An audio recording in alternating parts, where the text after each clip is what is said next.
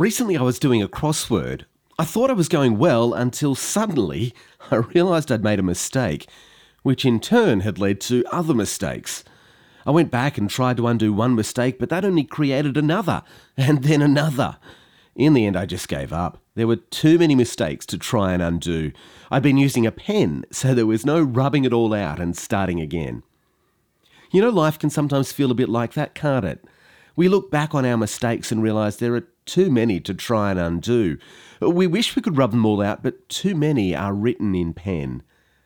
This is why the message of Jesus is such good news. In his death, he takes all our mistakes and rubs them out so we can start again, which is much better than getting a fresh start on my crossword. This is Andrew Laird with God in 60 Seconds. For more space to think and talk about God, go to thirdspace.org.au.